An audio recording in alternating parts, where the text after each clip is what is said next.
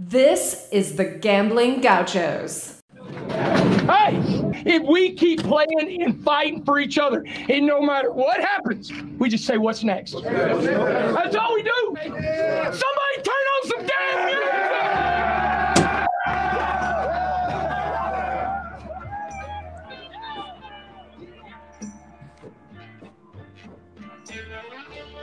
You're listening to the Gambling Gauchos. Talking Texas Tech, betting on the Big 12 and beyond.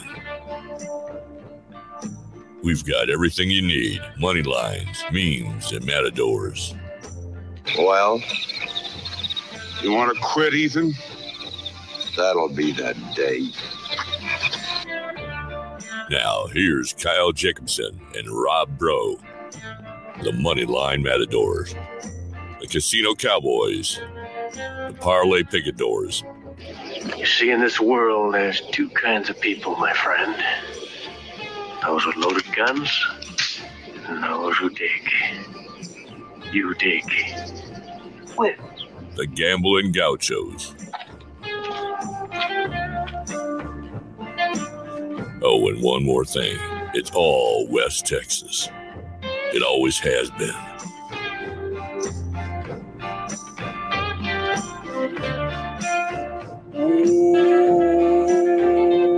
Welcome to the Gambling Gauchos. I'm Rob Bro. He's Kyle Jacobson,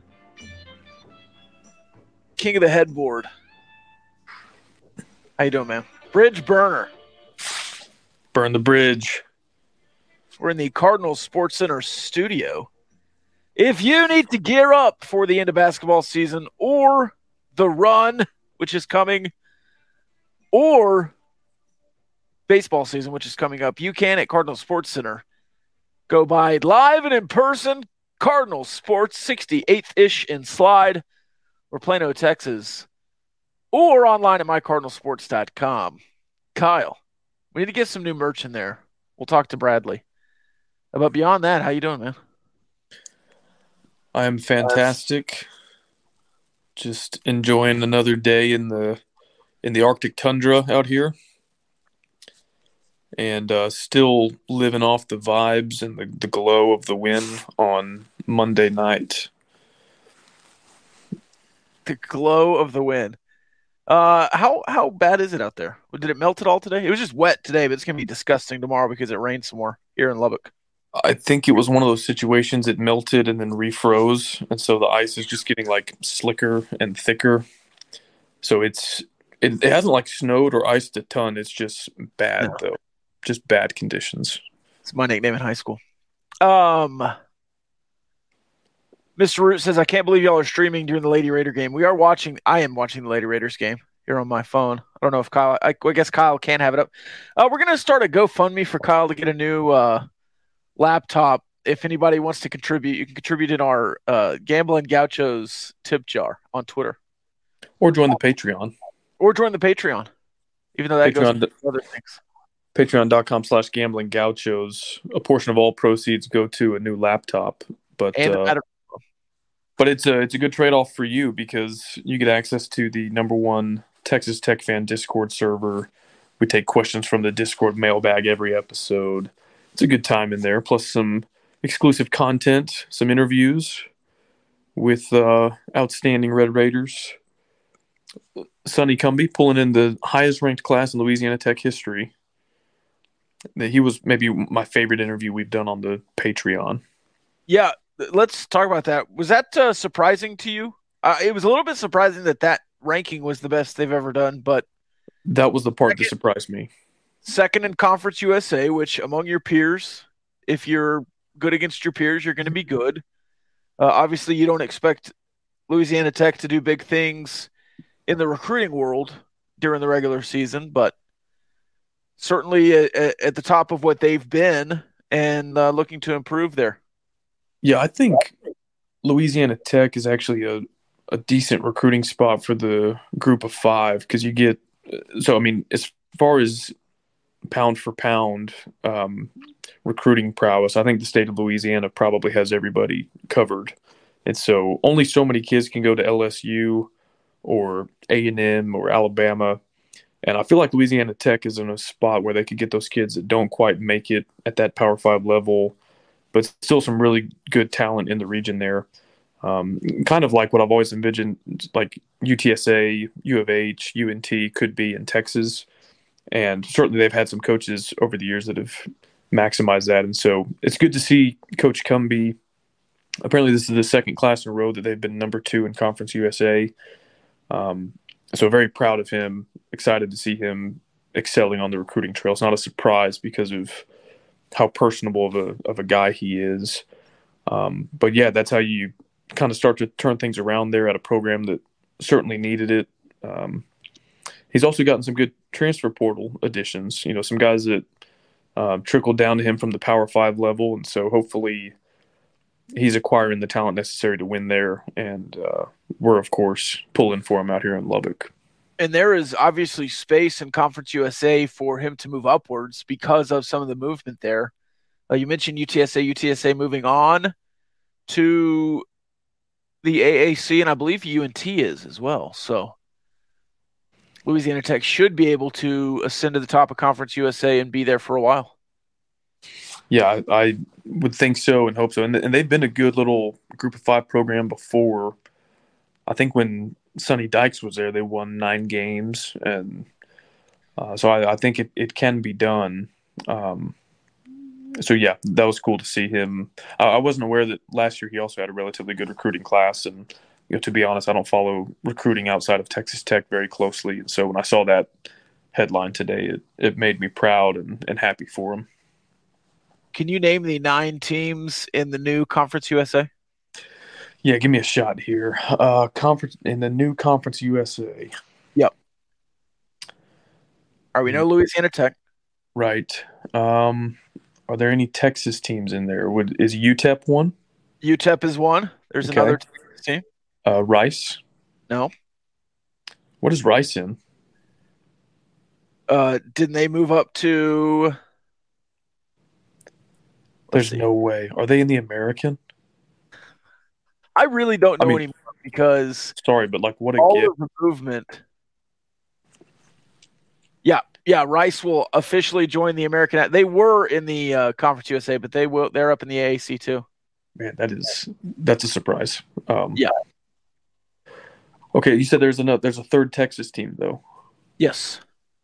Jeez, who did? Let's see here. Texas State is still Fun Belt, aren't they? Or are they in? Who am I missing here? It's a big jump, and their second jump in the last couple of. Tarleton?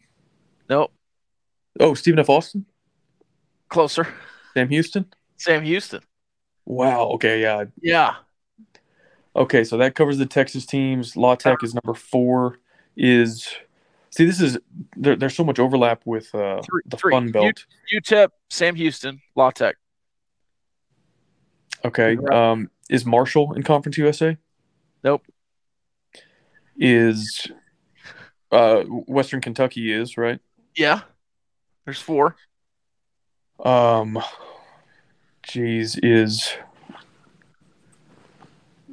Is Middle Tennessee State? Yeah, Middle Tennessee. Southern Miss? Nope. Where are they? Aren't they in the... Actually, I have no idea. I think Southern Miss might be Conference USA. Well, I'm looking at Conference USA. They're not in there. Well, I don't know where they are then. Okay. They might have been there. Are both ULM and ULala, are those Fun Belt teams? Yes. Jeez. Shout out to everybody who's suffering through this. This is not great podcast, but I'm very dedicated to trying to figure this out. There's a team to the west.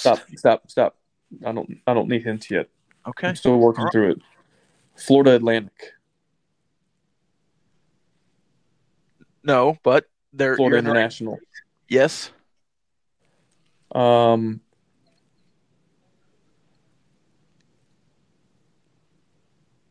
Georgia State?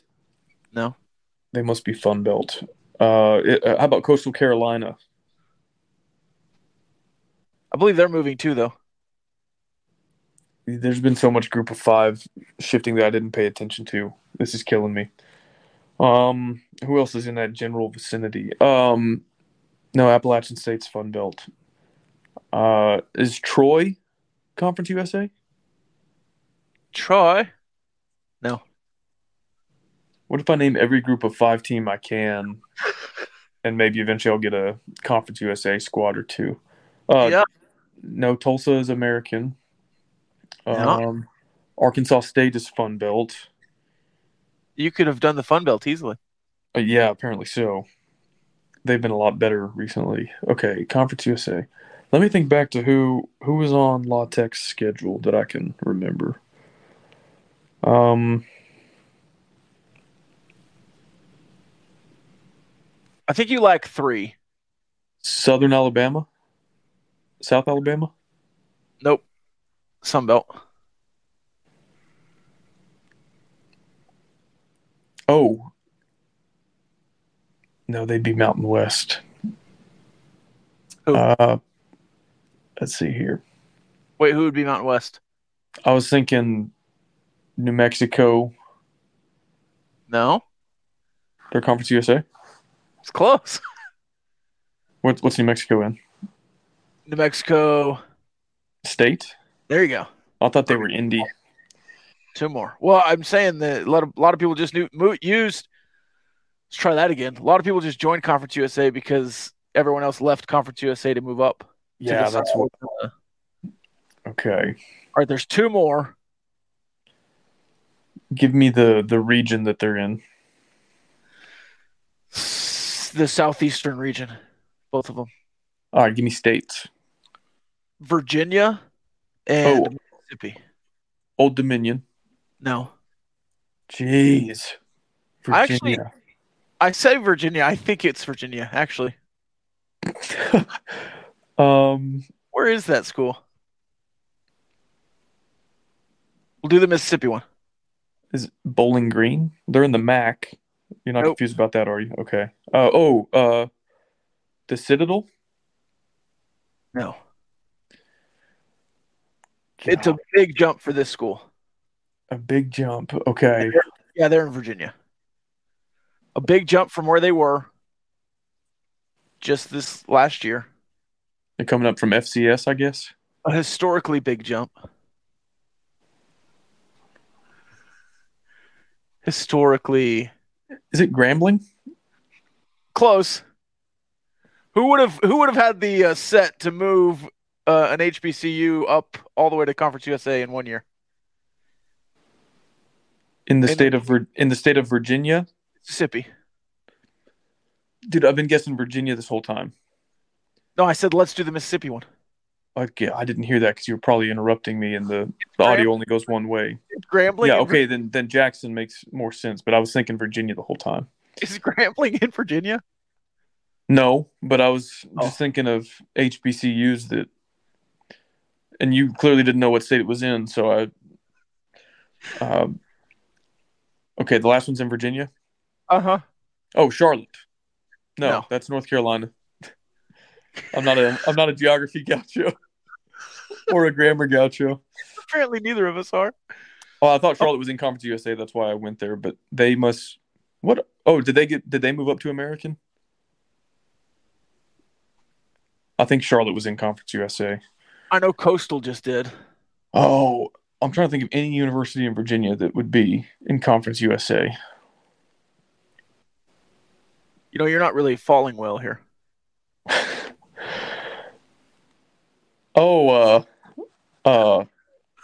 Liberty. Yes. What city are they in? I don't know. I just know they're in Virginia. Is it Liberty, Virginia? I have no idea. That's actually a really interesting, group of 5 profile. Because they have an insane amount of alumni. And they're kind of like BYU, sort of in that even people who didn't go there might root for them. Mr. Who says excellent content. Yeah. God, that was horrible. If you want better content, subscribe on Patreon. Yeah, let me just read them out. FIU, Jacksonville State. Oh, that's Jacksonville State. I didn't. Oh, that we did that one. So I wasn't even right. Yeah. Jacksonville State. Jackson State's going to the WAC. That's where Sam Houston. SFA is.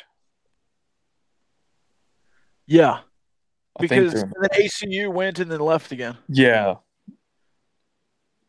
That might be where Tarleton is as well. I don't even know. What? That I'm looking at him and I didn't even know. I can't hear you because the audio only goes one way. Oh my God! Then why ask me a question? Do you want to move on? All right, quiz me on another conference. Well, now that we're doing it, go through all conference. Right. How about this? Do Power 5, and I can name all of them in 1 minute. Any Power 5. Well, I'm looking up the American Athletic Conference. No, Power 5. And I'll get it all in 1 minute. Probably 30 seconds, honestly. ACC. Okay, Miami, Georgia Tech, Clemson, North Carolina, Wake Forest, North Carolina State, Duke, Virginia, Virginia Tech, Florida State, Boston College, Syracuse, Louisville.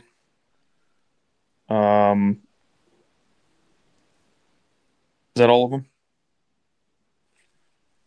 I don't know. I lost count.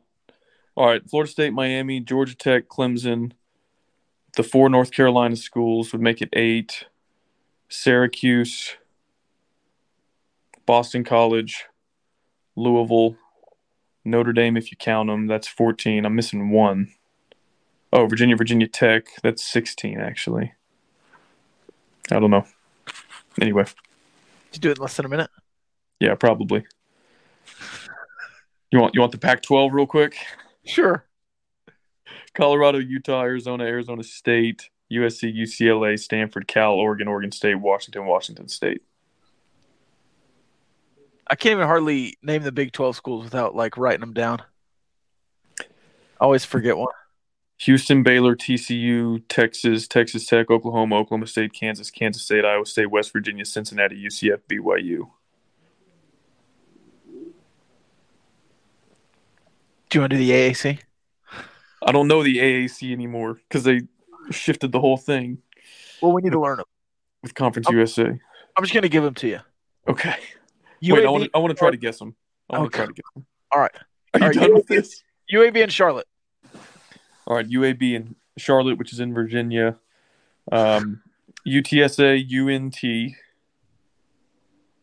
Yes. Tulsa. Yes.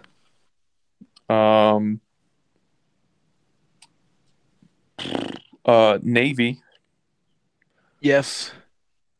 Who else is in that conference? I think the rest of them there. Memphis. Yeah.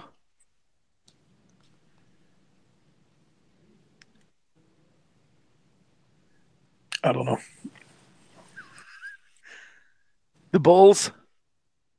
Oh, yeah. South Florida's still there. USF. Team in Texas. Texas State. You might have already said them. Surely.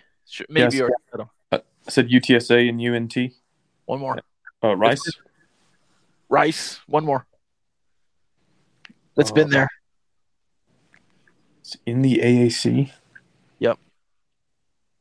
Play Houston. They play TCU a lot. Oh, SMU. Man, I have not thought of SMU this entire time we've been recording. And that's probably that speaks to probably why they're in the AAC. And then one more of note. I think you've said them. Well, maybe 2. There's some Pirates that I don't think you've said. Oh, ECU. And then a team that's just not very happy. You could say they're angry. They might wave still. Oh, Tulane. Yeah, I forgot about them. There you go.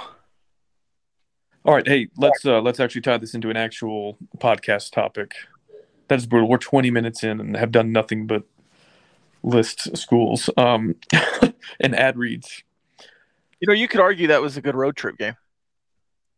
Yeah, so that's kind of where I'm going with this. Okay. So a while back, several months ago, there were reports that Yormark was kind of exploring the idea of Gonzaga as a basketball-only member. And then on Red Raider Sports, and I think maybe on The Athletic, there was a little bit of discussion about UNLV. And their athletic director, I think, did an interview with The Athletic talking about what they needed to do to earn Power 5 status. And now they recently moved their home football stadium. They're at the same stadium as the Las Vegas Raiders. They're in that Pac-12 footprint.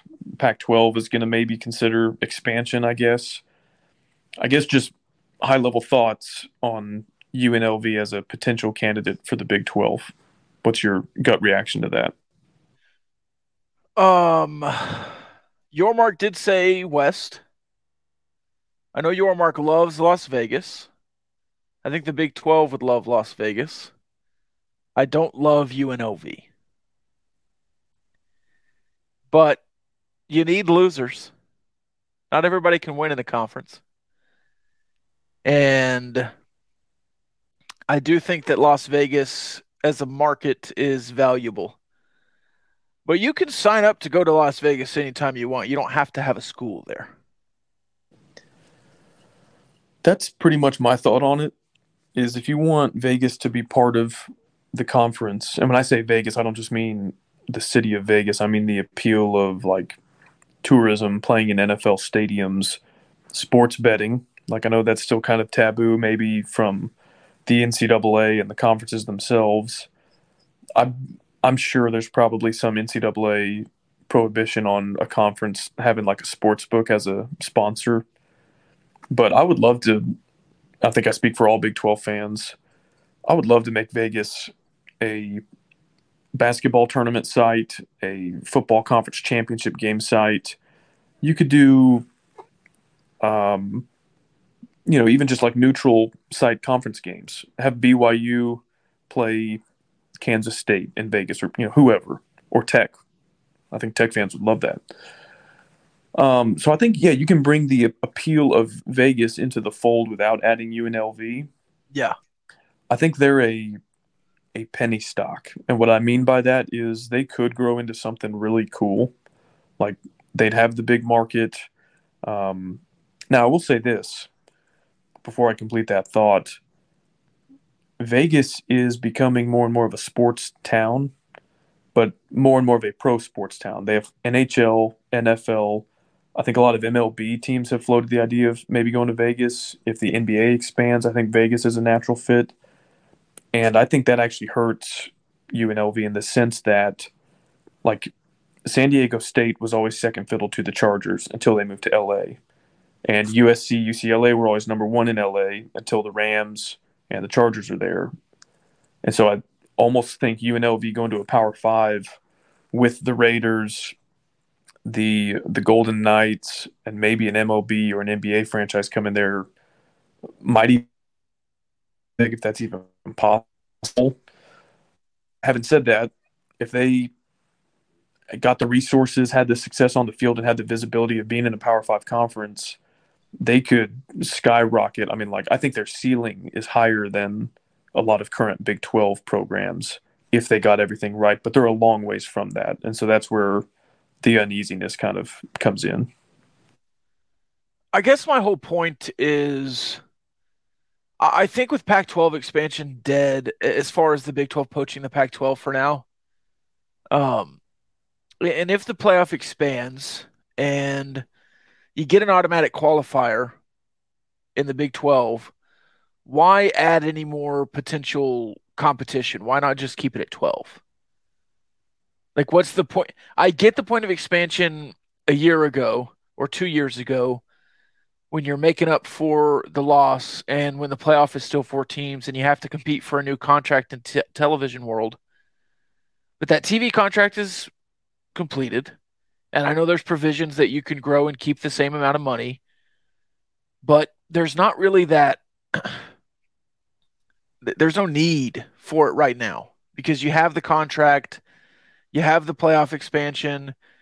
The Pac-12 is not doing anything aggressive. So I don't know that the Big 12 needs a UNLV or a Tulane or a Memphis or anybody beyond maybe the Four Corner schools. Yeah, that's another piece of this for me is like, were you ever tested as a kid? You can have one cookie now or wait 30 minutes and have two cookies. Yeah. That's kind of how I feel about the spot the Big 12 is in. Like, yeah, we wanted the Arizona schools, the Four Corner schools now. If we can't get them, just wait. The Pac-12 is not going to sign a long-term. Like Oregon and Washington just aren't going to do that. So let them sign a 5-year deal. And then 4 years into that, make your move for the Four Corner schools. And then Vegas can really be part of what you're doing because you'd have the Arizona fan bases, the BYU fan base out there. Like then Vegas really that's like your Western axis in the entire conference. And you could do the conference championship game, the conference tournaments there every other year if you wanted to. You could do neutral site games there. That would make a ton of sense for the Western pod schools. So I would rather be patient. UNLV is not enticing enough for me just to get into Vegas when you could wait and see how the chips fall in 4 or 5 years and maybe make another run at the Four Corners schools. And then Vegas makes more sense without you actually having a school in Vegas that can still be a huge part of the conference's portfolio. Because also, if you do get the Four Corners, the Big Ten isn't going to go heavy on Vegas. Like they're going to have a West Coast presence, but I think it'll be a West Coast presence. They're going to be worried about the state of California and then their primary geographic footprint in the Midwest. And so the Big 12 could have Vegas all the way over to the I-35 corridor and then even a little bit east because you've got Cincinnati, West Virginia, UCF, and Houston. And so I think patience is the right move on this. Yeah, and the other part that we really haven't discussed is the Big Ten done? Is the SEC done? I think you're still going to wait for those teams to make the move because if they don't get any bigger, you really don't need to either.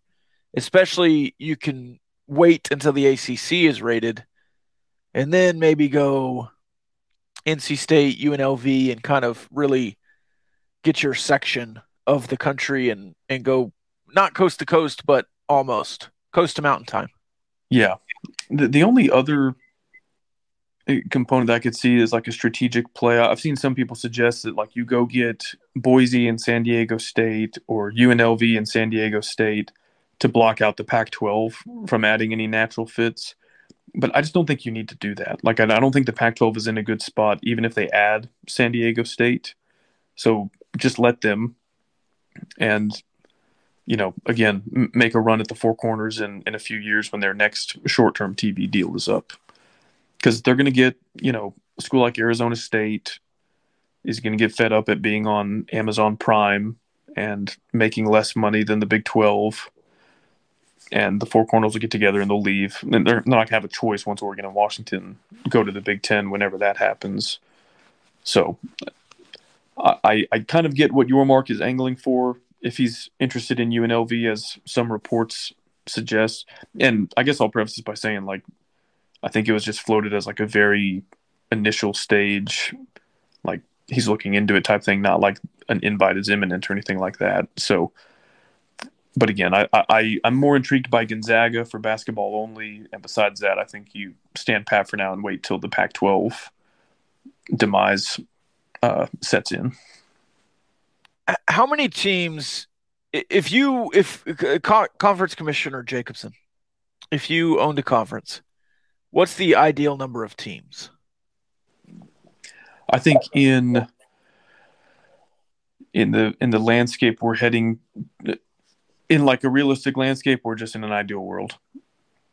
In this realistic landscape where the NCAA still exists and you haven't killed it yet. I think 16. Yeah.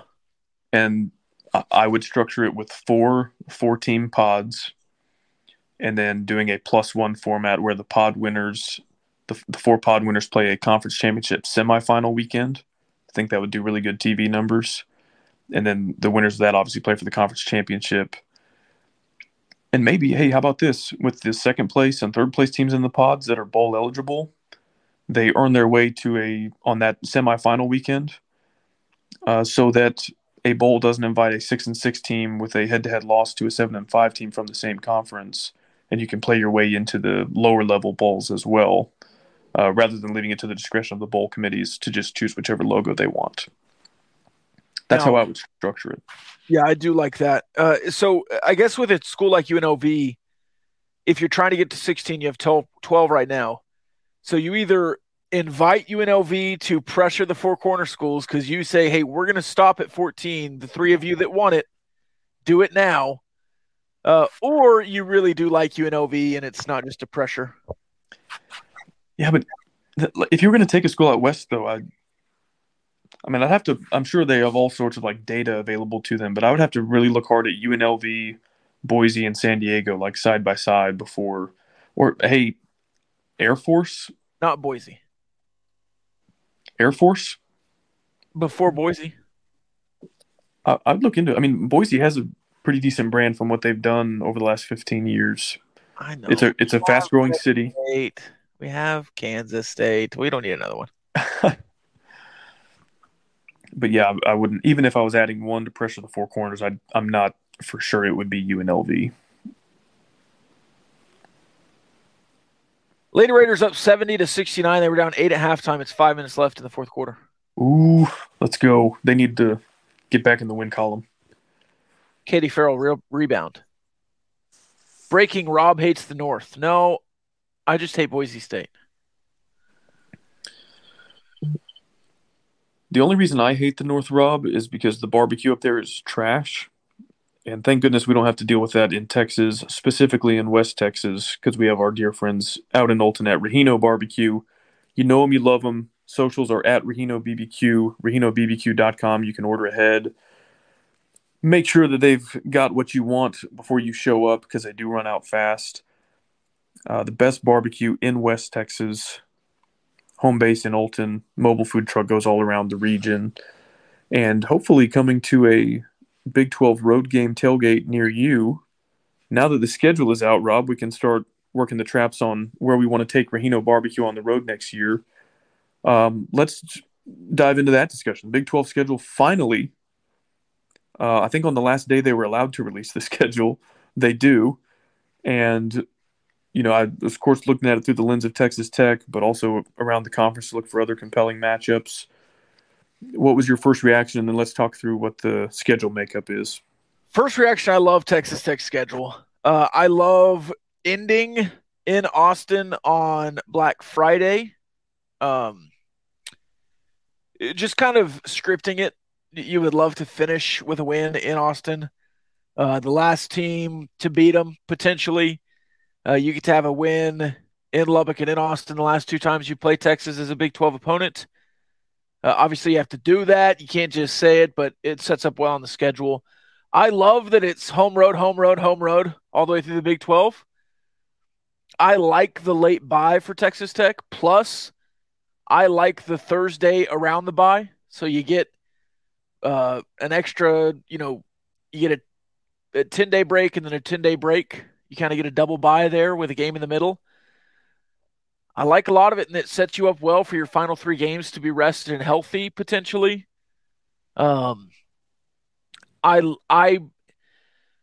want the Dust Bowl to happen. I do. I like it. It feels natural to me, but it obviously doesn't feel natural to those prick hicks up in Stillwater who can't read or fight themselves out of a paper bag and are too stupid to realize it. I don't know. So I like the Kansas State matchup. I saw a decent amount of Oklahoma State fans who were pining for the Dust Bowl. Really?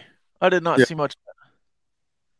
You want to know what my favorite thing is about that Texas game on Black Friday? What? Texas has always, in this conference, gotten preferential treatment. And that has included them telling the conference and the conference saying, yes, sir, thank you, sir, please, sir, may I have another? We're going to play at home on Thanksgiving weekend. and it's going to be one of our in-state opponents. And so they always got Baylor, Tech, TCU for that last game. It was to replace the A&M game when A&M left for the SEC. Right. Now, Texas and OU, I'm sure, feel like they got the short end of the stick on a lot of the scheduling stuff because they're the outgoing members. There's no real need to try to make them happy or something. But I bet they got a concession or two along the way saying, hey, look, guys, if you're going to ship us to Cincinnati in November and if the University of Texas has to go play at Houston Stadium, like, throw us a bone here. I am pretty sure that Texas's one favorite ask of the Big 12 was please give us Texas Tech at home on Thanksgiving, which means they consider you their biggest in-state rival, and that was their big game that they wanted on the schedule at home. I'm not saying you're their Super Bowl. I mean, I kind of am, but just to all their fans say, oh, it's not a rivalry. We don't even care about Tech. Like, no. We were the one game you wanted on Thanksgiving weekend, and you made sure you got it one last time before you left the conference. So I know you love us. You love to hate us. And we're going to come in there on Thanksgiving weekend and hopefully give you a hard time. I would love, Rob, for their last game in Big 12 history to be an L on their home turf at the hands of the Red Raiders. Give it to me. That would be awesome. And especially if it's for one of the two to be in the Big 12 championship. Oh, yeah, if they're both 9-2 going in or something.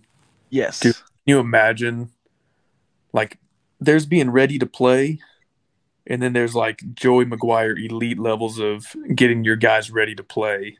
Yeah. Did something just happen in the Lady Raiders game? Yeah, we're falling apart a little bit. Oh, no.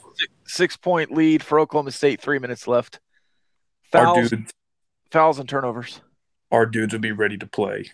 Yes. I mean, can you imagine not only the pregame, but the cinematic recap if you beat Texas? Oh. Man. Yeah. Sign me up. I like that. Let's talk. Are we done talking positives on the schedule? Yeah, I really don't have any negatives. I know. I've got some gripes. Well, you? Your biggest home game next year is against Oregon.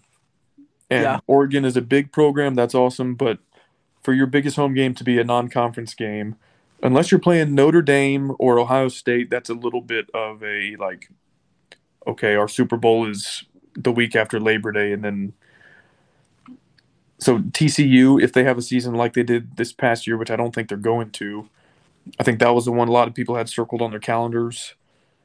And it's on a Thursday, which is fun because it's a night game and you'll be on national TV. The students should be jacked up. But this is a legitimate gripe because I wish I had the data in front of me. Lubbock is the most isolated home to a Power 5 university in the entire country in terms of its distance, not just from population centers in general, but its distance from population centers where its alumni live.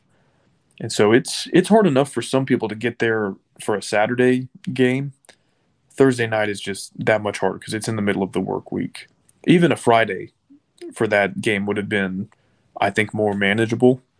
Having said that, if you're winning, it'll take care of itself because that 2013 Thursday night game against TCU was full and the energy was amazing. And you were only 3-0 or 4-0 when that game happened. So I think winning takes care of itself, but I was a little bit bummed to see any Thursday night games because that's no bueno, but specifically that one. I thought you were pro Big 12 playing Thursday night games. I'm pro us playing Thursday or Friday. Of the two, I would prefer Friday. And in an ideal world, other Big 12 schools are hosting those Friday games, not us. But I get it's going to happen to you. If the conference is doing it, then right. But hopefully this is not an occurrence that happens more than once every 3 years, I think would be fair. And it's different, too, on the Thanksgiving holiday weekend. I don't even really consider that. I know that's on Friday, but to me that's whatever. So I think the Big 12 owes us one. Okay, we don't get Oklahoma. We don't get Oklahoma State. Our biggest quote-unquote rivalry home game, TCU, is going to be a Thursday. Baylor is in Waco. Houston is in Lubbock. Maybe they want that to be East Texas, West Texas rivalry. But I think that's a legitimate gripe. I think how it sets up Houston at home, TCU at home, and then you have Baylor and Texas on the road. I would assume Oklahoma State will replace Texas when Texas leaves, and that'll be your kind of every year's thing.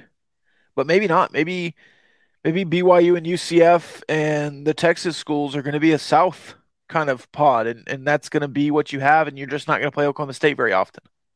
Yeah, I'm curious, and this is a conversation for a future podcast, but I'm curious to see where the scheduling goes when you go to 12 teams.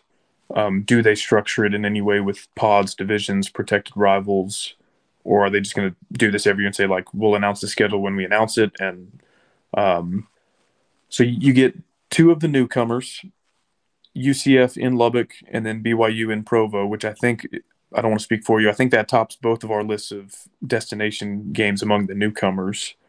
They have the largest stadium in the Big 12 after Texas and OU leave. Scenic mountain backdrop. I think that's a cool spot. I'm going to try to go.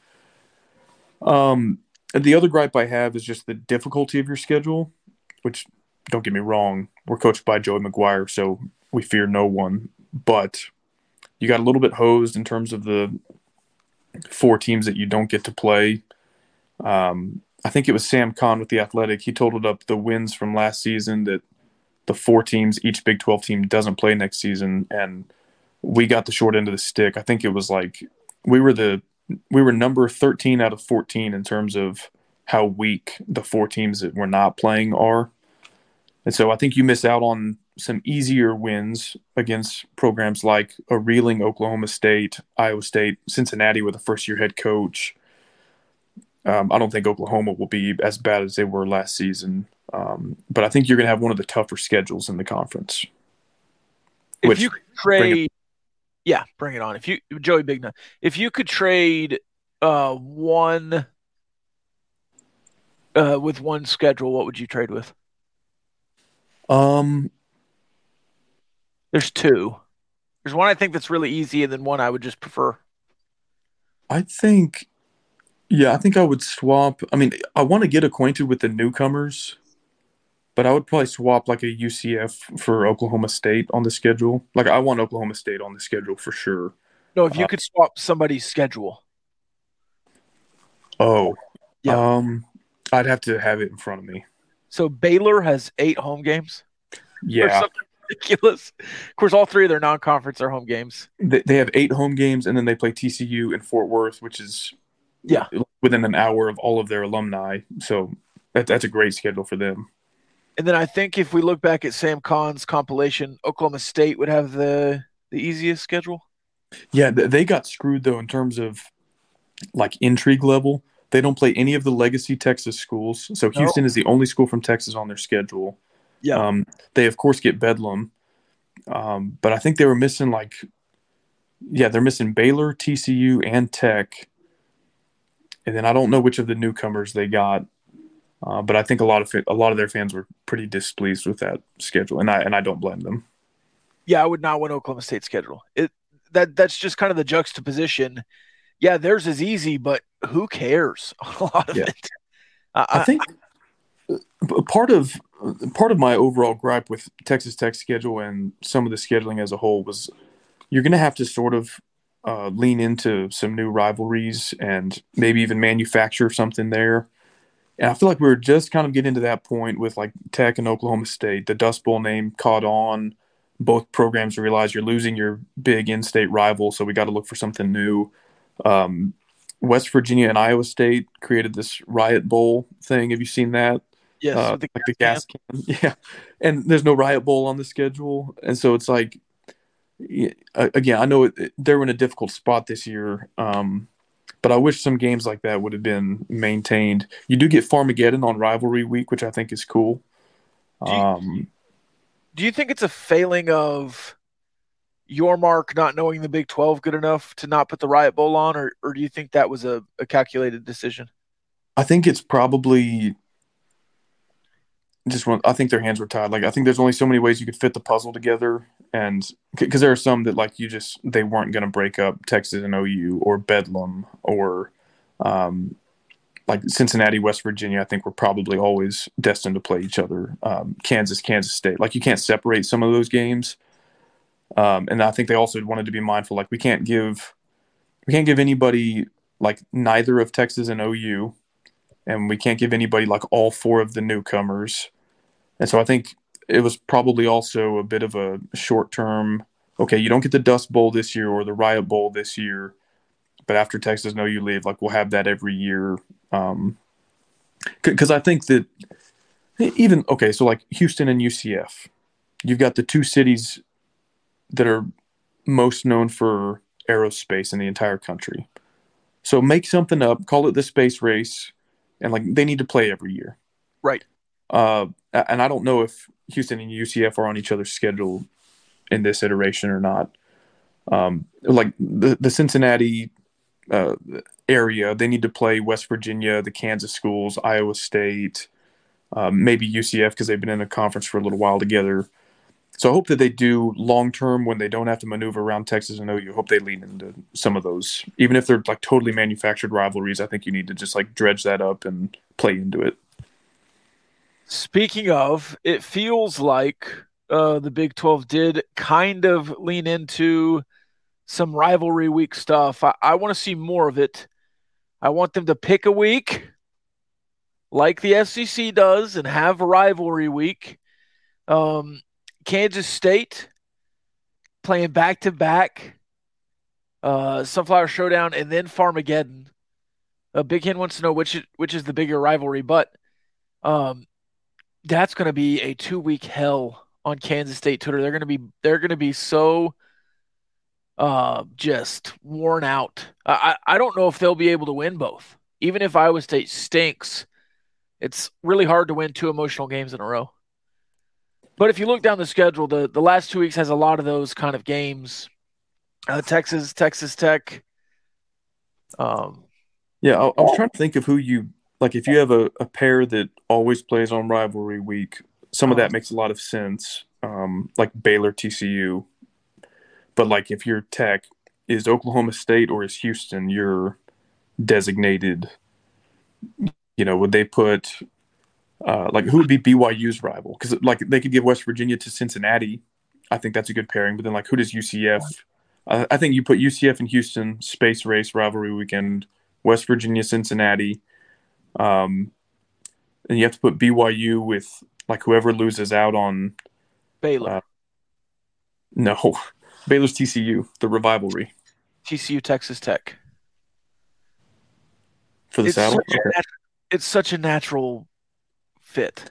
Okay, you could do this. You could have 2 kind of rivalry weeks, start the season with one, end the season with one. So like Kansas State, they open with Farmageddon and they end in the Sunflower Showdown. TCU opens with Battle for the Saddle, they end with Revivalry, or just do it like that some kind of way. I like that. That'd be fun. So like you bookend your entire Big 12 schedule with a rivalry, even if it's completely made up. Like what did we nickname Baylor versus BYU? It was like the potluck something. Yeah, it was something like that. Like the friendliest rivalry ever. Some kind of the Baptists versus the Mormons or something. Yeah. So the bike race.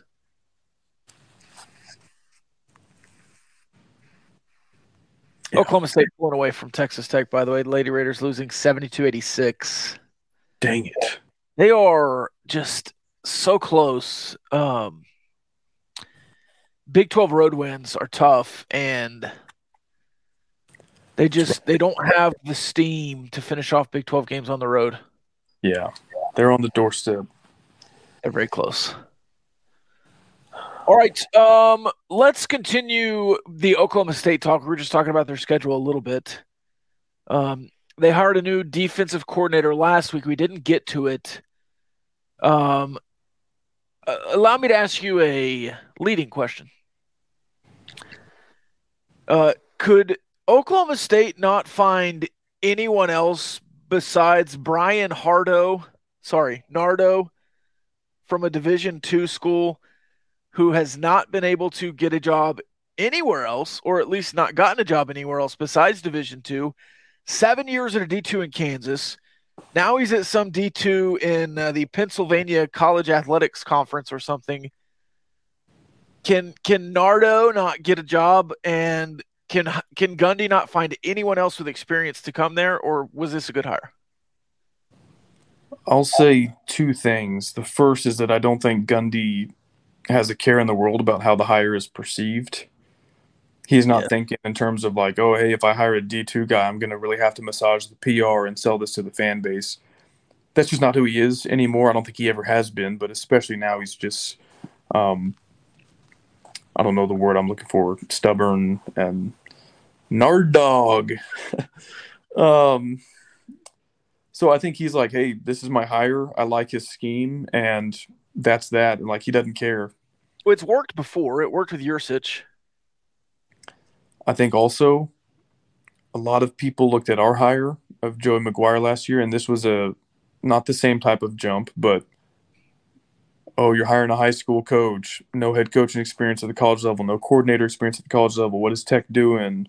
And you probably got mocked. I know you got mocked by other programs for hiring a, quote, high school coach. Still get mocked sometimes.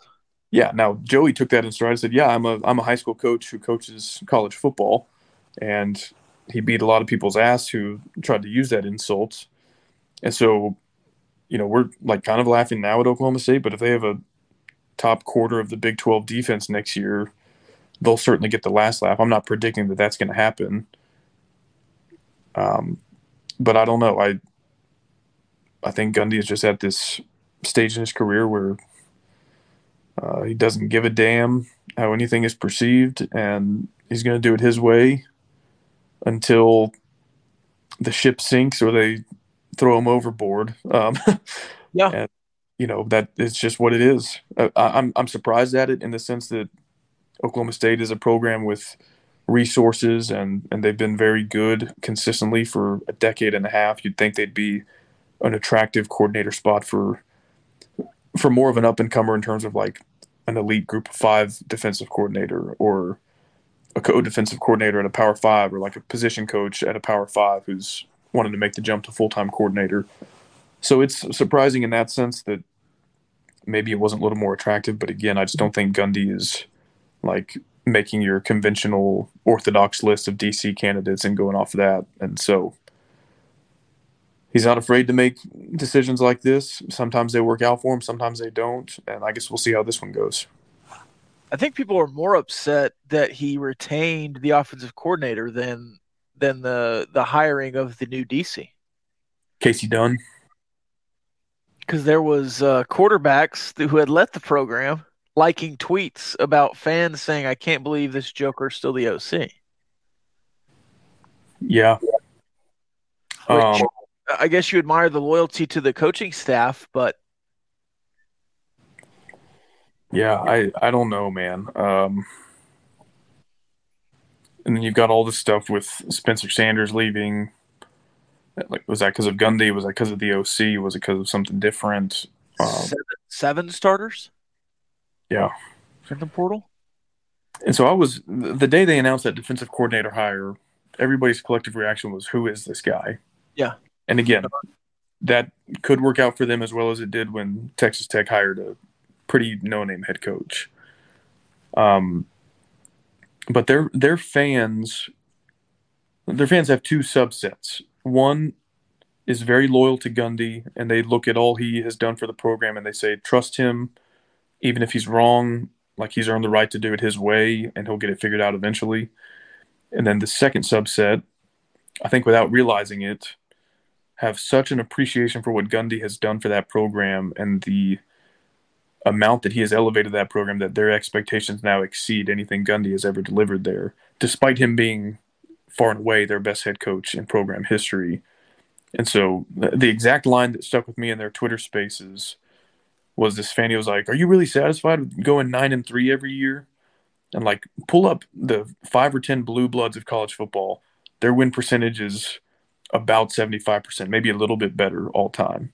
And I'm talking like, Michigan, Nebraska. And so the fact that now at that program, 9-3 is just like beneath them, I guess in the eyes of some fans, speaks to how good Gundy has been because he has won 10-plus games so many times there. Now, they have not gotten over the hump as much as they would like in terms of conference championships, but they've been in New Year's Six games. They've won New Year's Six games. And so the level of dissatisfaction with Gundy is a little bit surprising to me. And I guess it's just sort of the natural arc of things when your greatest coach of all time hits a certain milestone, 10 years, 15 years, people get fed up. Like, well, when are we going to the next level? It's like, well, this might be our ceiling, and we've been at our ceiling for a decade. And like, if you told me, Rob, that in 10 years, Joey would have 7 10-win seasons and we'd all be pissed off at 9-3, I would take it in a heartbeat. But when you're zero Big 12 championship game wins. Yeah. But I guess when you're in the passenger seat there, and like, that's the team you actually root for, you get fed up with it and you always want more. And some of it to me is funny because, again, you've got two subsets of fans, and one is saying like, hey, you're not going to get blue chip prospects to Stillwater. They're going to go to the big blue blood programs. Then you've got other people saying like, well, they can recruit them to Norman, so why can't we recruit them to Stillwater? It's like, well, it's because OU is a blue blood program. That's why. And so anyway, I'm fascinated to see where that program, because of the remaining schools, they have, I think, probably without argument, the best 10 or 15-year resume out of anyone that's staying in the conference. I also think that Gundy is kind of losing it and the wheels are falling off. And so they're the program I'm most fascinated to see where they are 5 years from now, 10 years from now, versus this collective 15-year period that Gundy has been there and how good they've been. And I think that their fans are going to miss him once he's gone. Oklahoma State is 10th in overall wins since 2013, from 13 to 22. And see, that's 9. And that's after their good 2012 season and their great 2011 season when they went 12-1 and won the Fiesta Bowl. But what I'm getting at is, isn't it the most empty? Alabama, Clemson, Ohio State, Georgia all have national championships. Oklahoma has made the playoffs. Notre Dame has played in national championship games. Boise State, I wouldn't count them. Wisconsin has played in multiple Big Ten championship games. Did they win one? I don't think so. They might have won one. They might have won the first. Yeah, back in 2013. I can't remember. LSU national championship, 2 in that stretch maybe, and then Oklahoma State. They're just. I think that's past it. Oregon, Michigan, playoff experience. I think that's the crux of the issue is they have all the wins, but like they still lack in Bedlam. Like they're not batting 500 against Oklahoma in that stretch. They don't have a conference championship in that stretch. And like I said, they've got a couple New Year's Six under their belt, but I guess that's not enough for them. Is that an attractive allure? Would I prefer to do that? Yes. Would I be frustrated after a decade of being close? Yeah, I would be. And I'm old enough to remember when Texas Tech fans were mad at Mike Leach in 2008 because he just never got to the promised land, and maybe he won't ever. And people talk about it now like we didn't want him gone, but it was really frustrating that he was so close for 3 or 4 years in a row, and he was still talking to other people about other jobs. And I think that's like the one thing that Mike Gundy doesn't do every year, but he has. Try to get that Tennessee job. Well, I think it's a matter of, like, obviously not all wins are created equal. So, like, if you take two programs and they've both won 80 games over the last 10 years, but one of them literally wins 8 games every year, and the other wins 12 and then goes down to 6 and then back up to 8, but they've got a playoff appearance, a conference championship, like that fan base is going to be way happier with the 80 wins in 10 years, even if they have a losing season or two, than the program that goes 8-4 every year. Would you rather be, since 2017, Baylor or Oklahoma State? Oh, Baylor. and they have a 2-7 season and another really bad season. Obviously, they won the Big 12 championship game against Oklahoma State, but still, it feels like their highs are higher. Yeah, they have a Big 12 championship win. They have a Sugar Bowl win. They have a Big 12 championship game appearance where they lost to OU, and I think they lost the Sugar Bowl that year. I can't remember which bowl they played in, but they got a New Year's Six. But yeah, and like not terribly remarkable outside of that, but give me the higher mountaintop and the lower valley.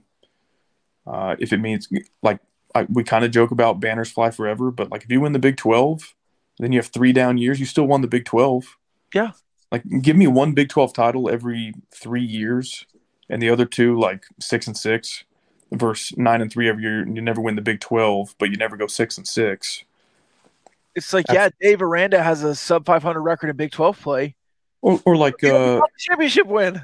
Yeah. Or LSU the season after they won the Natty was the COVID year, and they didn't even go to a bowl game. They won like 4 or 5 games in the COVID shortened season. Yeah. And like, do you think any of their fans were like distraught at the 2-year or the 5-year window? No, absolutely not. They won a Natty. Yeah. Now, yeah, they still fired their coach. Like well, that was he was hitting on the booster's wife at the gas pump or whatever. Yeah, like, Auburn.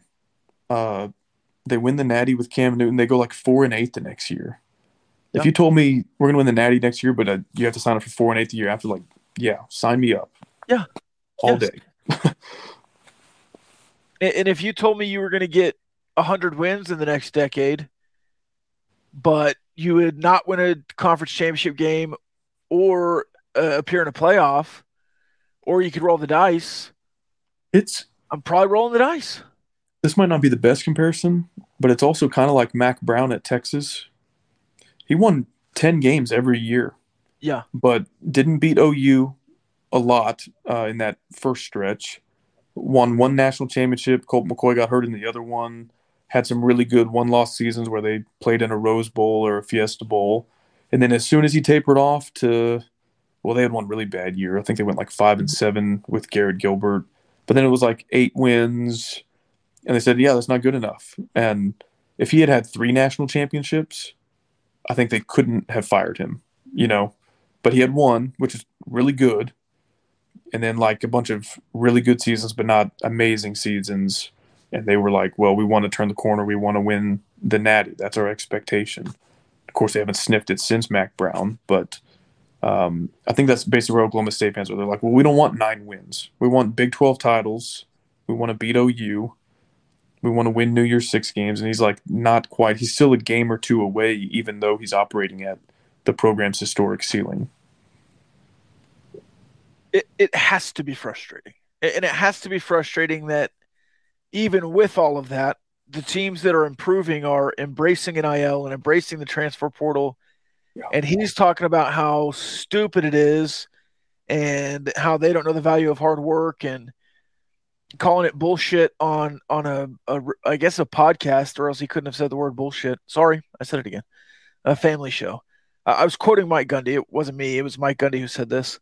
And basically saying, yeah, I don't have Twitter, but I got guys that keep up with it and tell me about it. And I think Twitter's blowing this all out of proportion. And, I talked to 15, 20 of our guys, and we just laughed about it. It's like, you're just laughing at the culture that Twitter says is bad. You said it was bad. You said it was bad in multiple press conferences this season about how bad it was. Yeah, it's just one of those things you have to adapt. I mean, no coach, no program is just going to exceed or elevate beyond like the world that the rest of us are living in. And so it's an Instagram society. When a kid comes on a visit, he wants to wear the jersey and do the photo shoot. And if you think that's stupid and that he shouldn't be focused on social media clout, fine. But he's probably going to commit to another school because he's going to enjoy his visit at the school that will give him a photo shoot in the jersey. And so that's like basically how I feel about Gundy. It's just like, oh, yeah, we're going to do it the old-fashioned way. We don't want kids that have that mindset anyway. It's like, okay, well, prepare to lose every recruiting battle. And I just don't see it working. Oklahoma State ranks 59th in recruiting, 11th in the new Big 12, or I guess just in the Big 12 because the other schools haven't left yet. Do you want to guess, you might know the number already, how many transfers have come in to Oklahoma State after he said he didn't like the transfer portal? How many? 13. You know what some of the schools they're transferring in from? And I'm not saying you can't find talent from lower divisions. Yeah. But there's an up and down here, all right? First three, Big Ten transfers, Iowa, Michigan State, Michigan. And then it looks like Utah Tech, the Trailblazers, George Fox. I'm guessing that's a JUCO. The California Vulcans. I don't know what that is. UNLV, Arkansas State, Tulsa, Texas State, UMass, Tulsa, and Washington State.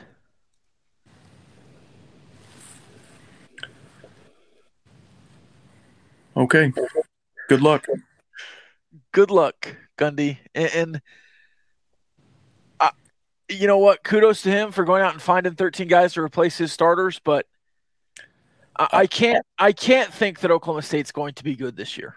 No, I just think rather than trying to buck the system and the landscape and the way it all is now, you have to find a way to operate within the confines of it and say, like, okay, it's an Instagram society, but no phones during this team meeting, and then whatever y'all want to post it, or like, we're going to do NIL, but we're going to do it in a way that, like, we're not going to give you a Ferrari, but we'll have a collective like the Matador Club where, everybody gets a baseline amount. And then if you want to do individual deals, fine. We're going to do the portal, but like I think Joey has a good philosophy. Kids that left, now he doesn't stick to this exclusively, but he has sort of a baseline.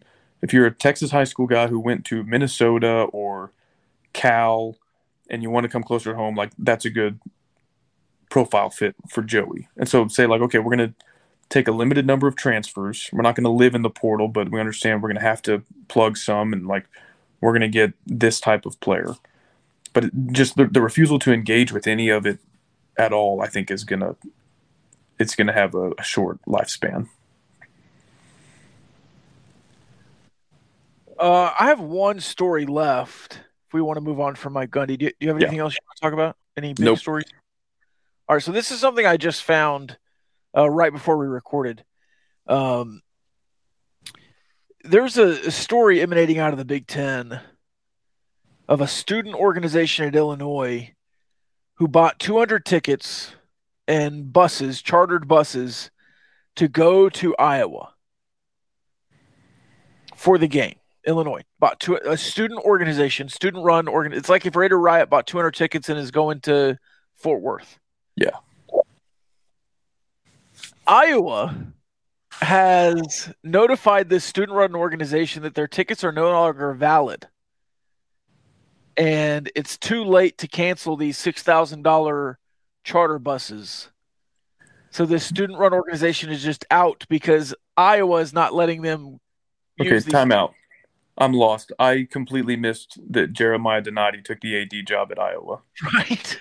That's news to me. Okay, so 150 students that collectively fundraised $2,649.41 for local charitable organizations in order to be invited on the trip can't go.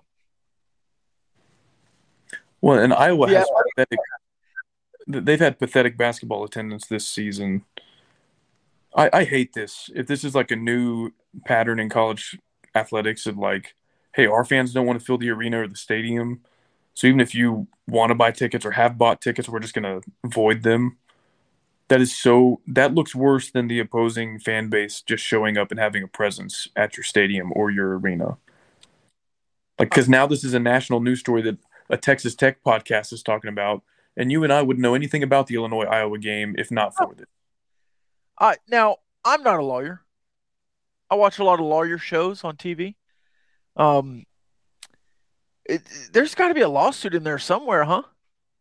They just voided out 200 tickets? Yeah, I don't know how that works. Yeah, because it's like kind of a contract, sort of. I'm not a lawyer either. I call Barnett, Howard, and Williams for all my legal needs, which are many, as you know. Should we send them this story? Well, you don't want to call them, but if you need to. Yeah, no, I'm just joking there. Yeah, this might be. No, I think they normally do like catastrophic injury, criminal defense, but I don't know if they do collegiate athletics ticket law. Maybe. I mean, if these 200 tickets are $10, and they're probably more expensive than that, but I don't know if they void and refunded. I mean, you're talking about potentially eight to 10 grand that is just burnt from a student organization. They say their student organization budget is $30,000 a year, so a third of the budget to not go to one game. That's so Bush League. I hate that. If you know what you could do if you're a college AD and you don't want the opposing fan base to come take over your arena, give away tickets to the home team. Yeah, or God forbid, put a good enough product out on the floor that people in your community want to buy the tickets for. That too. But then, do the game for the disadvantaged youth and let 1,000 kids come in through the Boys and Girls Club or whoever, because like Texas Tech always has that when the students go out of town. The students can give away their student tickets, and the arena fills up during Christmas break with just like area high school, middle school, elementary kids. Yeah, do that, or I don't know, give them to your corporate sponsors. Say like, hey, your allotment is double for this game. Bring any of your customers, or I don't know, but I think that's just a horrible look. It's awful. And I will be following this story because it really intrigues me. Again, I just kind of saw it as we were starting when you were trying to name all 1,000 Group of 5 schools in college football, but it just it's crazy. And I have yet to see. I'm going to look to see if Iowa has a response. If they're going to say, "Oh no, that's not exactly how it happened," or try to spin it somehow, they should. But pretty wild, in my opinion. Yeah. Hey, before we get to the Diversified Lenders Discord mailbag, I just wanted to extend my congratulations to you on your new relationship with Margot Robbie. Thank you. Robbie. I don't kiss and tell, but I did get a lot of comments on that. So I think some people maybe thought it was real. A couple. One guy tried to tell me. Yeah. I wouldn't put it past you. You've got some serious game, but that's been a meme for like a week on Twitter. They should know that anybody dating Margot Robbie is not real. Yeah. Or maybe they realized that all the other ones couldn't be real, and they were like, okay, this one seems legit. Well, I mean, who stacks up to me? I don't know. Yeah, a lot of people saying that you settled. Is that true?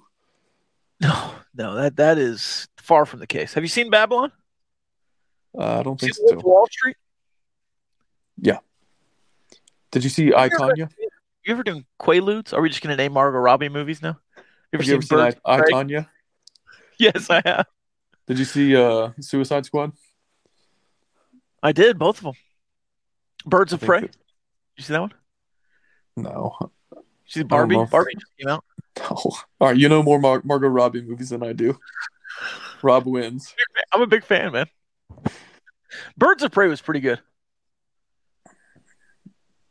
Okay, if you want to submit a question on the Diversified Lenders mailbag, join our Patreon community, patreon.com/GamblingGauchos.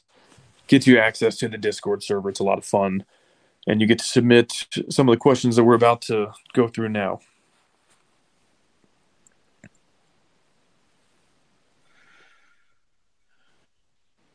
Sorry, I'm getting to them. The suspense is building. My bad. You want to name Big Ten schools while I look? Yeah, okay. Give me Iowa, Nebraska, Wisconsin, Michigan, Michigan State, Minnesota, Ohio State, Penn State, Rutgers, Maryland, Illinois, Northwestern, Indiana, Purdue. I think that's all of them. UCLA, USC, UCLA. Oh, right. Yeah. Yeah. Can't forget those. Yes, I am a good boyfriend. I've seen all her movies. You can't say I'm not supportive. That's true. Do you know Mateo Nomeo is in the second Suicide Squad? I did not. Hello. Yeah, have you seen it? No. Oh, well, you'll have to look it up. Did you see the Peacemaker series on HBO Max? Nope. Okay, all right, never mind. Do you know who you're talking to? Yeah, but you knew Suicide Squad. Have you ever seen that, or you just knew it was her? Yeah, I just knew that she was in it. Okay.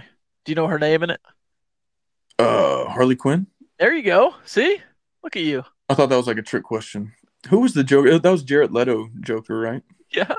Oh, okay. Hey, though. I've got tomorrow's start bench cut. Heath Ledger. Jack Nicholson. Joaquin Phoenix.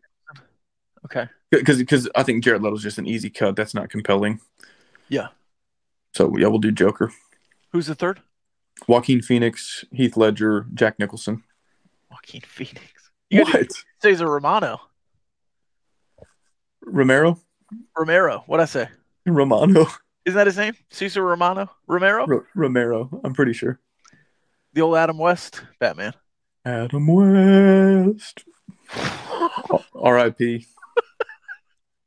to several of those people we just talked about. When do we? What day do I need to go back to? Well, we didn't do one for the People's Post game, so like Sunday was when the last time we did a Discord mailbag. Okay. Who realistically could represent the AFC in the Super Bowl in the next 5 to 10 years outside of the Chiefs, Bills, Bengals? Yeah, so I think the premise of this question is funny because NFL stands for not for long. And 3 years ago, I bet Lamar Jackson and the Ravens would have been in that question. Now they're like not very serious contenders. He doesn't even have a contract with the Ravens. And so things change fast. Maybe this is stupid. I like Trevor Lawrence. I think Doug Peterson is a good coach.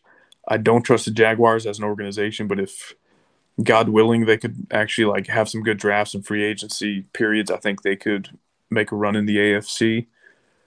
I feel like Herbert and the Chargers have been fool's gold this whole time. Like so much potential, so many flashes, and then they never do anything in the playoffs. Kellen Moore. Yeah, I mean,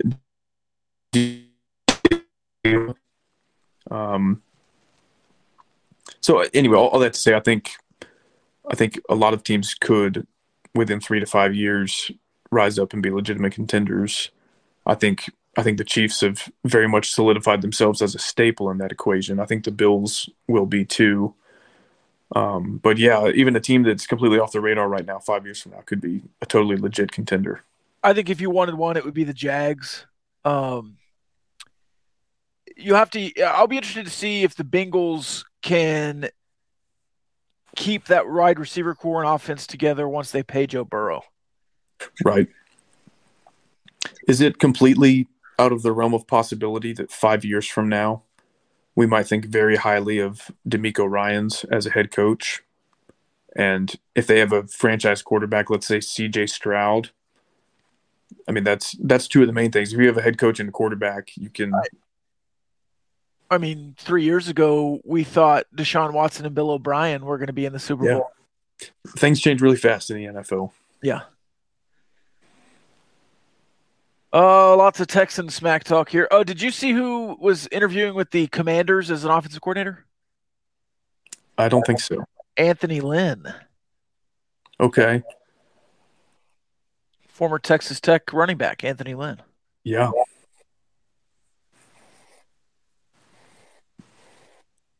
Man, is lots of Texas Tech.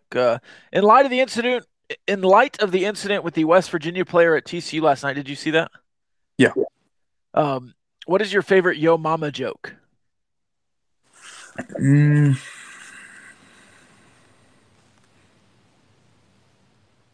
I don't know. It's been a while. Yeah, I would have to think of some Yo Mama jokes. I don't know if I could. The only one I can even remember is your mama's so fat, she sat on the rainbow and made Skittles. That's a good one. your mama's so dumb she tripped on a cordless phone. That kind of dumb stuff. This is a quick getting to know the Gauchos. Of course. Is it about I've got some young nephews. I was about to say all boys. I already said nephews. Right. My sister's kids, and they're all boys. Introduced them to the constant knock joke one time, and they thought it was hilarious. And then they tried to run. So I hit it with like real knock joke, like knock, who's there? Boo, hoo, and then like don't cry, it's only a joke. But then they would try to tell a knock joke, and like to say that they made no sense is an understatement. They would just like look for objects within eyesight, and so they're like knock. I'd say who's there, and they're like crayon, and I go crayon who, and they're like crayon superhero, and then they would just like bust out laughing. Yeah. And so then I thought it was like legitimately funny because like crayon superhero is a stupid punchline. So I still don't know if they know how to tell a knock joke, but I need to brush up on my yo mama jokes because it's been a while.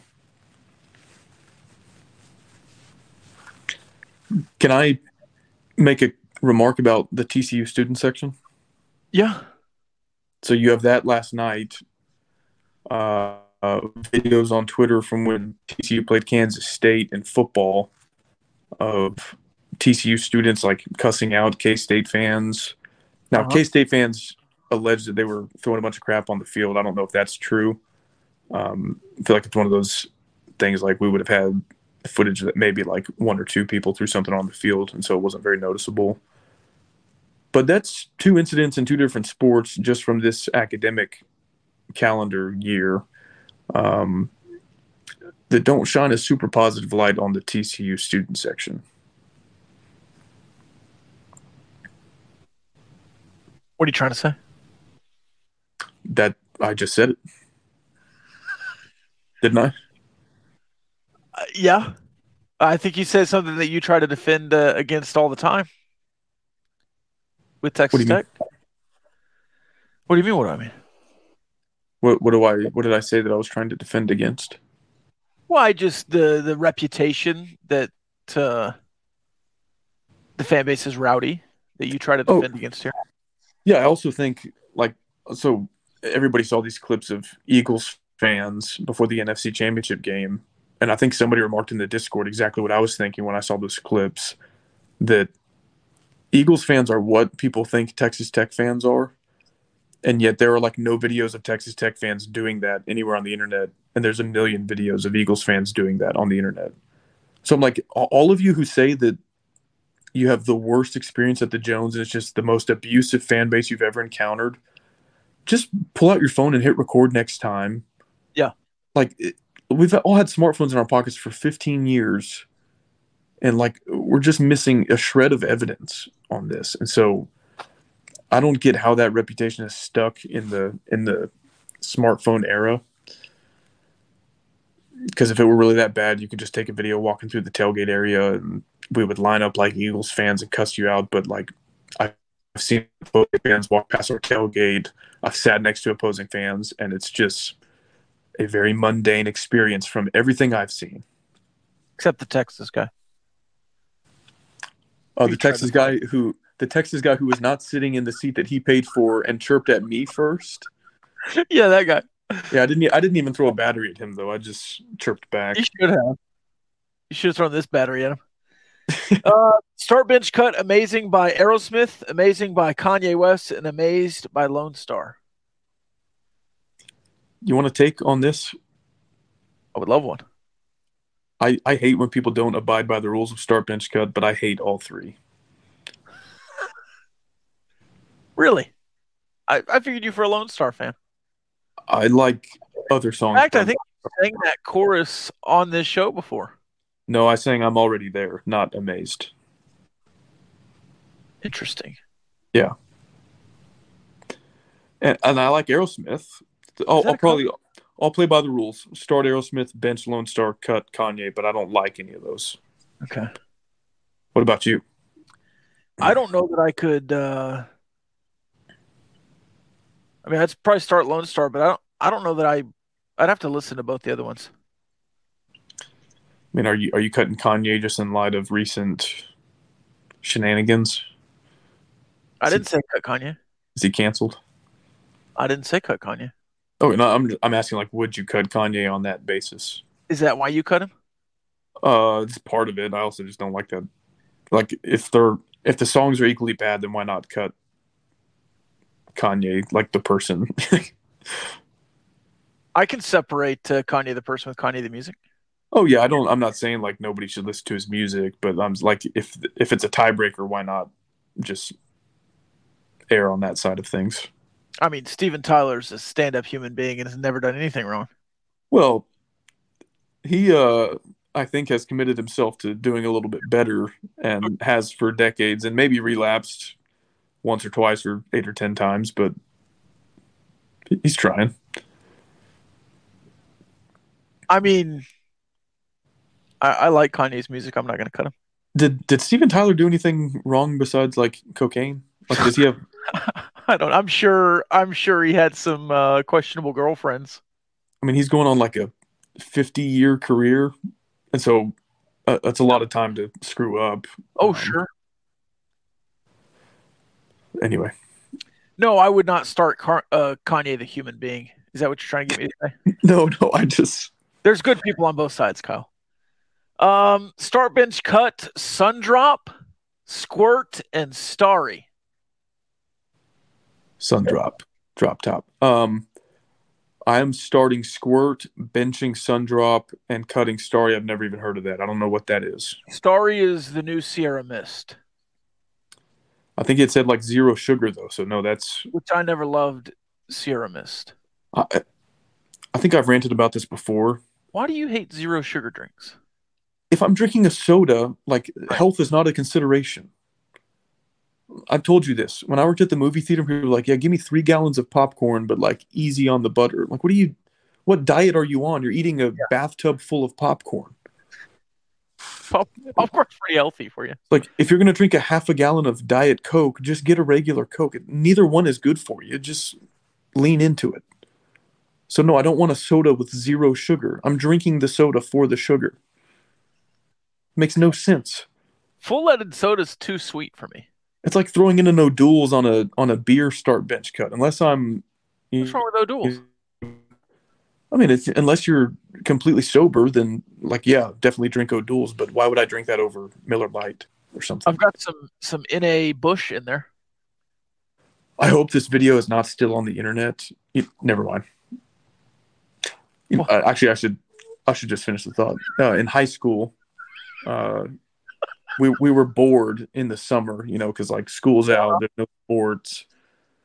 We made a Most Interesting Man in the World commercial, but did it with O'Doul's because it was like me and my youth group friends.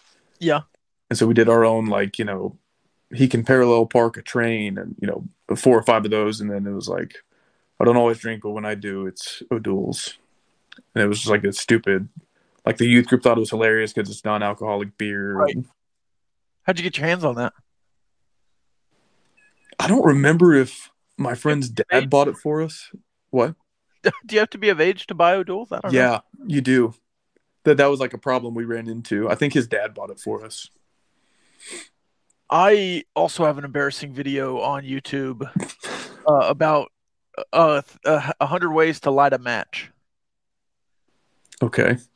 And my ears are pierced in it. You had your ears pierced? Yes, big studs. I'll try to go find it and send it to you. But it can't end up on Twitter. I will send you the video, but it can't end up on Twitter. We'll put it in the Discord. Pinky promise. We'll put it in the Discord. Yeah. You got to pay $5 a month to see it. Yeah. Final thoughts?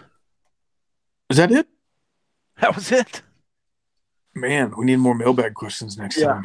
Next anything time. On the chat? I haven't seen anything in the chat. We're talking about the Lady Raiders game. Game day gets pretty exciting. There's a lot of squirt jokes after the start bench cut. Okay, yep, don't need to go there. Well, I mean, just like that they don't like the soda. That's all I was saying. It's the new Sierra Mist. Didn't you start Squirt? Yeah, and then I bench Sundrop, cut Starry. Yeah. It's 7 o'clock. Do you know where Usher is? 7 o'clock on the dot. He'd be in the drop top, right? But what's he doing in the drop top? He's cruising the streets, man. Jerry Jones and Stephen Jones want Zeke Elliott back. Cowboys deserve that. Any franchise that pays a running back. Did you see? God, I don't really want to talk about the Cowboys. We don't have to. Did you see their offensive coordinator hire? No, who is it? Well, not offensive coordinator, offensive line coach. No. It's a Seahawks offensive line coach from 18 to 21, and they fired him. He didn't have a job this year. He was at the Giants with Ben McAdoo. He had 1 year with the Packers.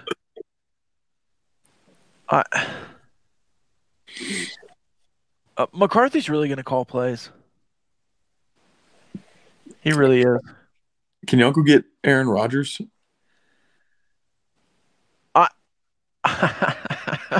The Packers said they won't trade him inside the NFC, but I would like that. I feel like they always have to say that for posturing. Yeah. I mean, the Jets hired Nathaniel Hackett just to get him to the Jets. I don't know if Aaron Rodgers would want to play for Mike McCarthy. I mean, he ran him out of town. Maybe it's one of those grass is always greener things and he'd want to reunite, but yeah, I don't know. Ryan says we all have YouTube dirt from our high school days. Yeah, that's the crappy part about being a young person. Yeah. It's like our parents did stupid stuff, but nobody was recording. Kyler and Cliff reunite in Dallas. Quit trying to get rid of Kyler, man. Big Hen's a big Cardinals fan, but he hates Kyler Murray. Kyler Murray has never lost at AT&T Stadium, so bring him on. Cowboys will win 8 or 9 games a year. Guaranteed.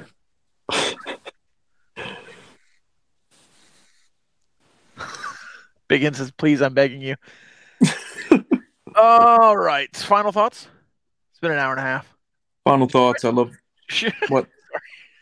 No, screw you. We're done. You know what I feel like doing? You know that Bill O'Reilly rant? We'll do it live. Sorry, final thoughts? No, I need like my own version of that. Like you shut up, I'm talking. I'll do it. We'll do it live. Oh my God. The people want you to name the big American. The big American? Yeah. You don't remember that? No. What's that? When I was going to control the Big 12 and the American Athletic and merge them. Oh. The best of both. Isn't that more or less what we did? Yeah. If you hadn't noticed, I'm generally right, Kyle. So. Well, even when you're wrong, you'll just say, "Oh, I didn't actually say that." Yeah. It's hard to not always be right when you can operate that way. Exactly. Yeah. You want a sticker tour of my fridge? No. A start bench cut, Rob's fridge, my headboard, or the field.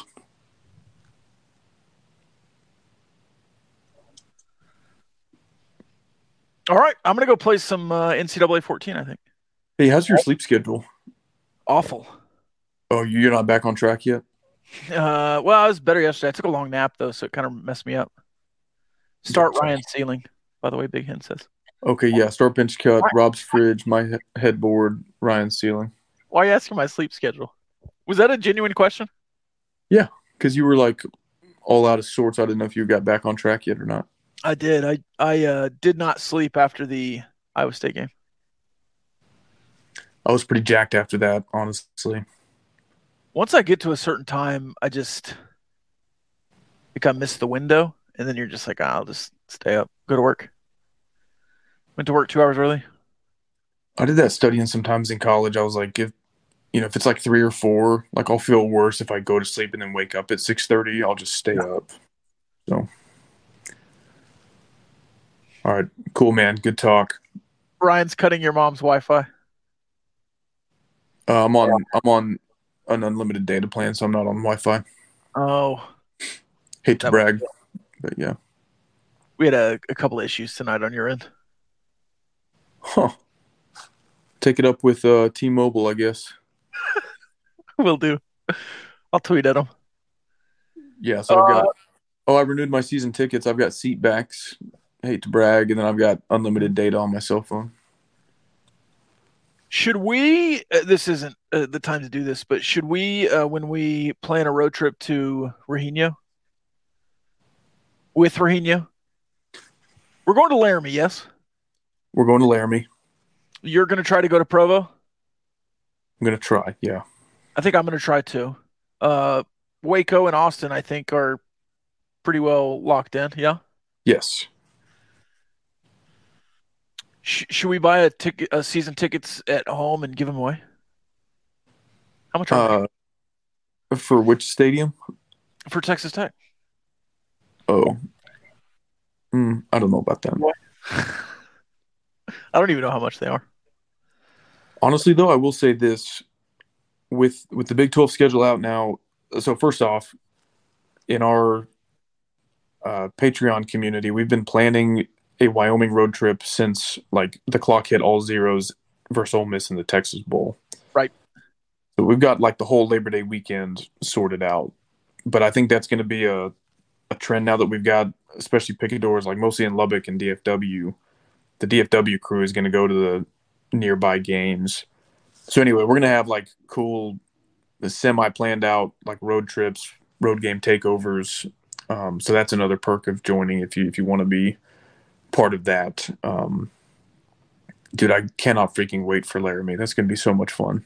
So much fun. And if you're in the Discord and have not been invited to the road trip group, just say it in general and we'll invite you there. Yeah.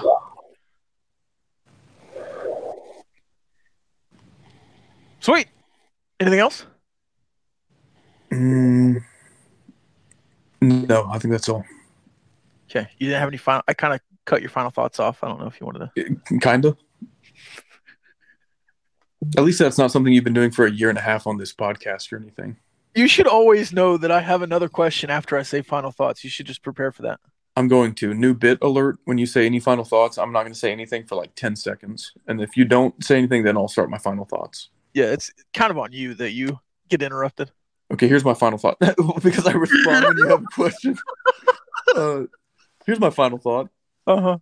The first 20 minutes of this podcast were absolutely brutal. It's just me listing schools that aren't in Conference USA, listing cities that are not in Virginia, and the last 20 minutes have been a little bit off the rails.